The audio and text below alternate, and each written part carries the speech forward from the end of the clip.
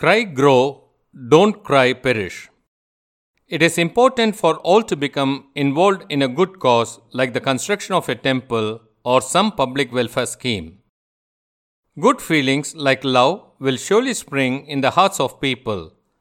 At the same time, much good will be done to society in general. Today it is because people are not involved together in such work that they turn their minds to destructive ideas, to argumentativeness, and to gossip and quarrels. Unfortunately, some people think that if they inflame hatred between the communities or instigate quarrels or disputes, they will be able to gather a crowd of admirers round them. If we are all the time engaged in constructive work, there will be fewer opportunities for troublemaking. Indeed, people will not find the time to do evil. People go in procession until their legs ache, raising cries against this and that. Would there not be all-round growth and prosperity if all this manpower were employed to good work?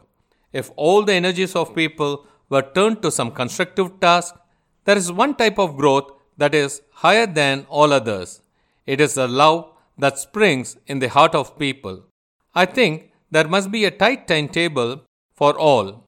Performing religious rites, worshipping at temples, listening to religious discourses, all castes working together for a divine cause or being engaged in social service. Adhering to such a timetable would mean universal happiness and prosperity. Besides, it would obviate the necessity of raising the cry of hatred against any caste. We must regain the old sense of humility and modesty.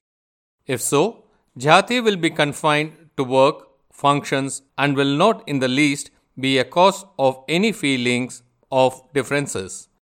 If all people adopt the same style of living that is simple and virtuous, there will be no cause for jealousy or heartburning.